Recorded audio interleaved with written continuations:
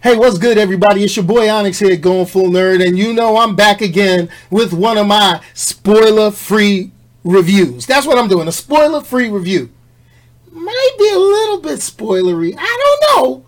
It's all about your definition of a spoiler. I'm not going to tell any major plot points or things like that, but I'm going to give you what I thought of the movie. And as you see in the title, because you clicked on the podcast, you clicked on the YouTube video link, you clicked on the Facebook link, you clicked and saw the good, the bad, and the what the heck when it comes to Aquaman. Yes, Aquaman. So, bottom line is this. Rotten Tomatoes smashed it. Kevin McCarthy, one of my favorite movie reviewers here in the DC area, he smashed it. But as a longtime comic book fan, what did I think of the DC Entertainment Universe or Warner Brothers' latest release that, by all rights, seemed to be doing pretty well in China? Well, let me hit the disclaimer. I hope what I'm about to say doesn't spoil the movie for anyone, but I'm going to do my best not to share any major details, all right? Okay. So the good. What can I say about the action scenes? Oh, they were awesome. Fight scenes, well choreographed. I like the way the camera angles look. It looked real good when people was throwing down. It was like, what the, oh yeah. You know, with the weapons, all that good stuff. It looked good, all right? Very clean. I'm good. Second thing that was good, I am so glad that they referenced Justice League, okay? The connection was real loose. And after this, they talked nothing of any of the previous DC Entertainment Universe movies, all right? Hey, I'm just saying, put my 2 cents in it.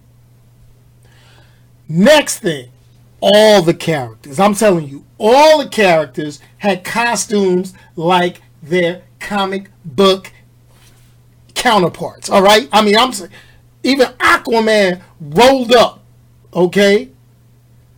And you've seen it in the trailer, so it's not nothing I'm spoiling. With the gold and the green pants riding on the seahorse, yo. Come on.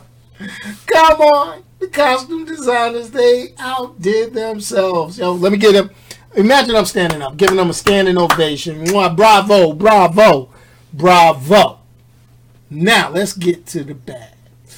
Now, there were many moments you could tell actors were on a green screen. I mean, it wasn't to the level of the infamous Justice League, Superman, you know, Henry Cavill mustache debacle. I'm going to be all that. But it was noticeable. There was a few times I was like, oh, wait a minute. I can see that.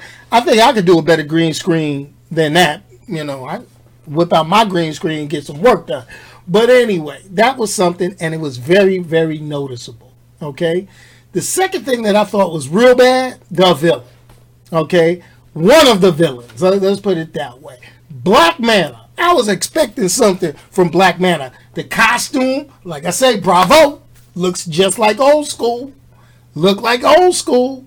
But he was so shallow, so one-dimensional, in my humble opinion. Okay? He was too focused on Aquaman for what seemed to be one of the raggediest reasons, okay? And he was super smart with no explanation, okay? I mean, I understand. I get down with that. You don't have time for a whole lot of, you know, building up backstories when you want to get stuff out there. But, ooh, Black Manta, you look good. You look good, dude. But your character development was a little shaky, homeboy. Just saying. All right? Now, let me hit you with the what the heck. All right? Now, I'm all for little bits of humor and good jokes. Okay?